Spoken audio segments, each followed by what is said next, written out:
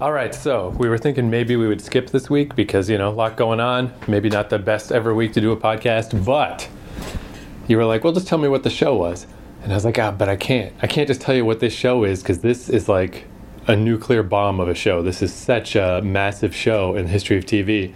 If I just even tell you the name, it's going to automatically turn into a discussion and stuff. So I'm like, fuck it. Let's just turn on the recorder and maybe just do the thing. This week's show. God, you got me really interested here now. Yeah, because this is this show. I mean, we got a lot of shows that just kind of evaporate and they're just like, oh, those kind of disappeared. This one disappeared for good reason. Amos and Andy.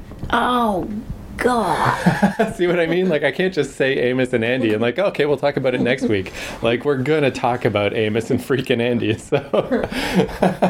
So this is definitely with last week, I was saying Cisco Kid the show, whatever, it's okay, but it's really the story behind it that's the most interesting part. Absolutely, that's the case here. I have no idea if Amos and Andy is any good as a show, but the story behind Amos and Andy is historic, it's ridiculously well, interesting. Do tell, because I don't know anything about it. So, of course, just like everything else, started as a radio show, and the radio show ran forever, 1928 to 1960.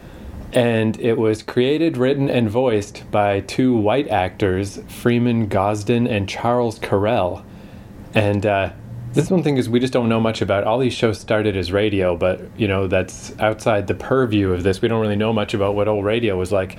But in the mid-20s, they got paid literally nothing. They did a lot of their early radio stuff just to get compensated by a free meal because they were hoping that their radio exposure would lead them to stage work, which was the real work. So that's just kind of interesting. But yeah, they pitched this idea of let's do a little show with these. And the reason that they were like, well, we'll do it as two black characters is because if they put on this dialect, it would disguise their voices.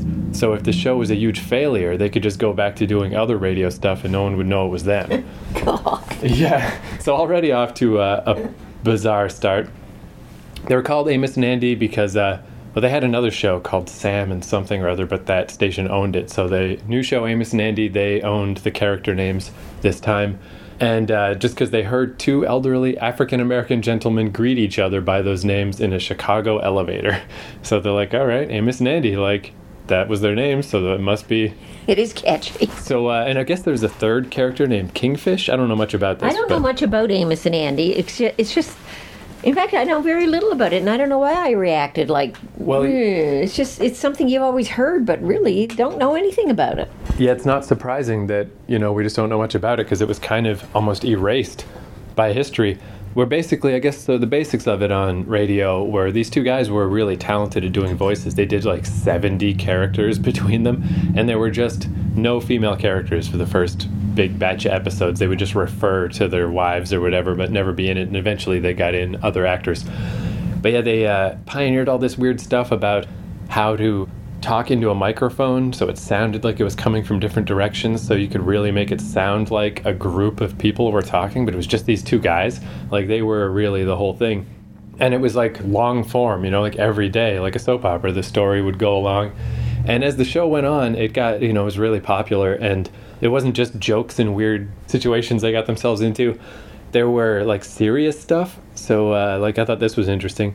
Many of the program's plot lines leaned far more to straight drama than comedy, including Amos's brutal interrogation by police following a murder investigation, and then because of official protests by the National Association of the Chiefs of Police, they were forced to abandon that storyline and just pretend the whole thing was a dream. So the police were like, you can't make the police look bad, we don't mistreat black people. And this was in 1931. So it took literally 89 years before all this before George Floyd. Yeah, and things finally a police officer is convicted. So I just thought that was interesting that they were broaching these subjects 100 years ago, but yeah, back then it was you fucking quit it. You're not allowed to say that. So that was pretty crazy. Or we'll take you and lynch you. Yeah, whoop you. Just terrible shit. And then the show ran for 30 years. They did thousands of episodes. It was hugely popular, but only a few dozen episodes of the original radio series survive. Again, it's just crazy that no one kept any of this shit. So here's where things get weird. Is okay, you had this radio show, and it was controversial at the time because it was sort of stereotypical black guy voices and stuff, But on the other hand, like when you look at the YouTube comments and stuff on this show, like it was really popular. Everybody loved it. So it was like this weird middle ground of like, is this offensive or is this a good thing that it's a show starring black characters even though it was made by white guys? Like, and it's not like it was making fun of them. It was a normal show. But on the other hand, just by imitating sort of Harlem talk and stuff, I don't know, this is weird, always contentious. But where things got real weird is they made a movie, and it was briefly RKO's biggest box office hit before King Kong, so that's impressive. And yeah, the audience is, you know, like nowadays we can read up about this stuff on Wikipedia and we can just know everything. Nobody knew anything back then, so they just knew they had this show that they listened to every day on the radio, and they just assumed it was black guys, right? They didn't know it was white guys. There's very few people would have any way of even knowing who was behind this show. So they went to the movies and they're like, hey, we finally get to see what Amos and Andy look like. And what did they see? They had to use the same actors because these are the guys that play Amos and Andy in blackface. And it's like, oh, Jesus, that's bad. Everyone thought it was a disaster. The guys who starred in it were like, this was a terrible idea. They, you know, it made money, so RKO was okay with it. But, like, it's just a disaster. Like, how can you, even in whenever this was, the early 40s or something, you can't fucking do that. Yeah, that's Al Jolson all over again. Yeah. So that's just ridiculous. So once we get to this television version that we're going to watch, I found the very first episode. It only ran from 1951 to 1953. But by the time they get to TV, they're like, okay, so on radio we got away with this weird situation. In the movie, it was just not all right. You know, like the fact that it even got released is only because of the time. But even then, everyone immediately was like, this was a terrible decision. You should never have done this. So what they were going to do for the show is that these two white dudes that created Amos and Andy were still going to do the voices, and they were going to try to get black actors to lip sync what they were saying.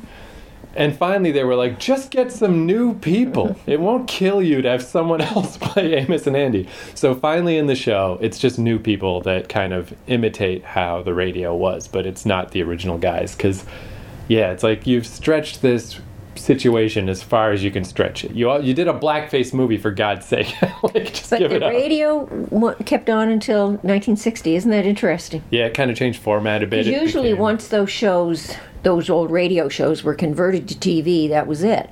Yeah. A radio drama kind of became a thing of the past, but yet here's something that survived television, basically. Yeah, it shifted. And ran for another 10 years. But yeah, it ran until 1960.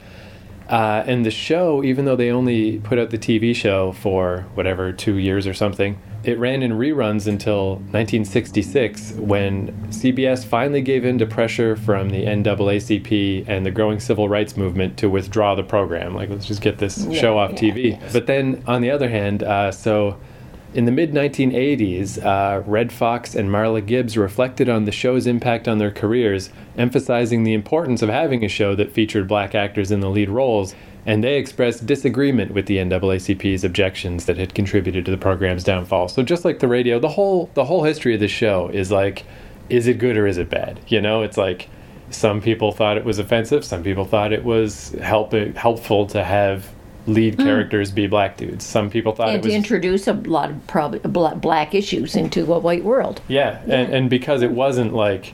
You could look at it both ways, you know, like they did have this well-written show where they did have characters and lives and wives and stuff that happens to them. But on the other hand, yeah, sometimes just weird, silly stuff happened because it was like a comedy show that was on every day. So you could kind of like pick your lane. Do you want to be offended or do you want to see it as progressive? Because it was both. It just was both things. Okay, well, let's just check her out. I'm quite curious about this one now. Yeah, well, and that's why we just never hear about it and never... It's not in anyone's, you know, cultural lexicon anymore. It didn't just fade away like Cisco Kid. It deliberately faded away. Like anytime a network tried to bring it back, even just to play reruns, it's just too much controversy, and they're just now get rid of it. So yeah, that's why I guess we are doing an episode this week, because it's like I can't just tell you it was Amos and Andy and then sit on this for another week. Like all this research I did and all this weird stuff, I'm like, fuck it, let's do it. Yeah, let's go for it. We just tell you about Amos and Andy, because yeah, again, I don't know, I don't expect much out of the show necessarily, but But man, that's some history. Like, I don't know when we're going to run into another show with that much. I'm impressed that it survived. That it survived radio. It survived on radio all that time. And this is season 1, episode 1. It's on YouTube if anybody wants to watch.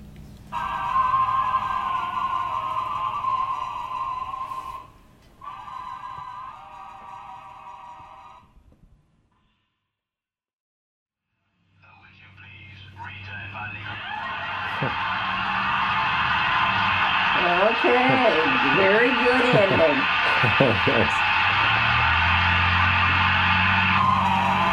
Okay. So that's pretty good, right? Yeah. I mean, I guess the only thing is just, I mean, it is really heavy on, Harlem slang. But it's one of those things of like, yeah, but it's not like people don't talk like that, especially back then. Well, and you mentioned Red Fox earlier, okay? So in the 1970s, I think, is when the Red Fox show was on, which was to introduce the white world to black people. Right. And it was very much like this. And nobody seemed to find it offensive. So here we are, good 20 years, 30 years earlier. 20 years.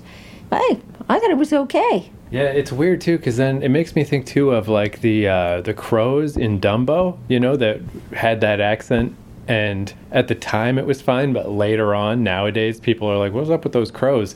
I'm surprised, I guess, that Amos and Andy was so controversial at the time. It's weird because it really was a good show. It was funny. Yeah, and we, just out of curiosity, it was a little harder to find, but I looked up a quick clip of the movie, and even that, like when you say this guy's in blackface, that sounds so bad on the face of it, but no pun intended. But when you see it, it's like they were trying. It wasn't any kind of like a joke thing. Like if you just look briefly at like a little clip of the movie, you're like, okay, so those are white guys in makeup, but they tried. But even this, I mean, it's a comedy show, but it's not degrading them or making them seem stupid or anything. It's just a comedy. Yeah, and it's like, the judge was a black guy, the police officer that arrested them was a black guy. Yeah, like I do think that I can definitely see that point of like, hey, it's nice that we have a show where, like everyone's not just a white dude. Because this is way before. I mean, I always think of just like the Jeffersons, right? Like moving on up, but this is a lot before that. Exactly, and it's I think it was good, excellent. Yeah. Yeah, it was funny. It's weird, though, that it really is Andy and the Kingfish. Amos was in it for like a second. Yes, and he's like the straight man. Yeah. He's the guy who came in with the coin at the end and saved the day. And so this Kingfish guy, he's a real piece of work. What a dickhead. Yeah, he finds out that Andy has this rare coin. So he goes through all this weird pretending he's a doctor so he can get Andy to take his pants off so he can steal the coin from the guy and go sell it for $250. Oh, and he stole Andy's mail to find out about this. Like the guy just is an ass, total piece of work. And then when he calls, he's going to call the coin guy and tell him, like, I'm on my way. But he's such an idiot that he uses the coin in the phone box to make the call. Yeah. So then they get arrested trying to get the coin back out. And pry it off a wall when a cop is waiting to, undercover cop is waiting to make the call. I mean, it's...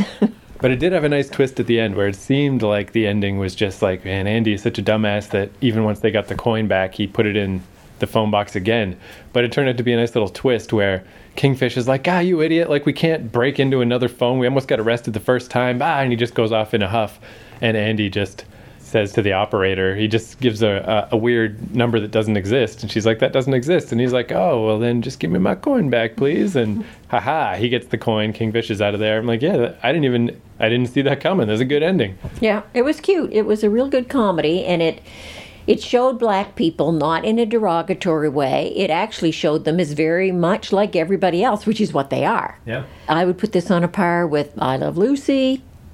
Yeah. Yeah, I mean, again, it's like weird, I guess, because we're just two random-ass white Canadians. Like, I guess our opinion doesn't really matter. We'd have to time travel for it to matter at all. But, it doesn't seem especially controversial to me. It's like, okay, it would have been nice if it was black actors from the get-go. But it was 1928. It's just, it's just not how the world was. So given the circumstances, I feel like it's pretty respectful. They did a pretty good job. Yeah, and it's 1951, you said?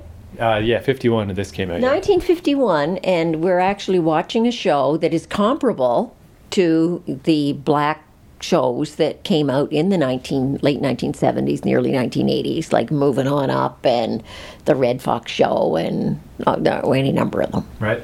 And it's just one of those, like, there's just no good answer, I guess, about, it's like you could argue that the way they talk is kind of a stereotype, but on the other hand, if you just had a bunch of kind of black dudes from Harlem talk like we're talking right now with our accent, that's offensive in a different way. That's like whitewashing their actual culture. So yeah, there's just no good answer. I guess you just got to accept that some people find things offensive and some people don't. But I guess we didn't see it. We didn't. I enjoyed it. Yeah. It was, I got a real charge out of it. I'd watch. I could see myself if that was on regularly. I could see myself, tuning into it. Yeah, comedy. To be home to watch it. Comedy-wise, it was like way better than most of the shows we've watched so far. Yeah. It was like actually funny. So yeah, and good timing, really good timing in their comedy act.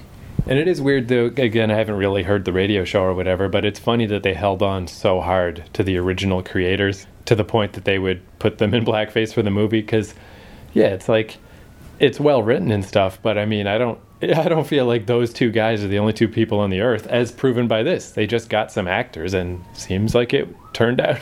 So they should have just done that in the first place, but it's an interesting story that they didn't.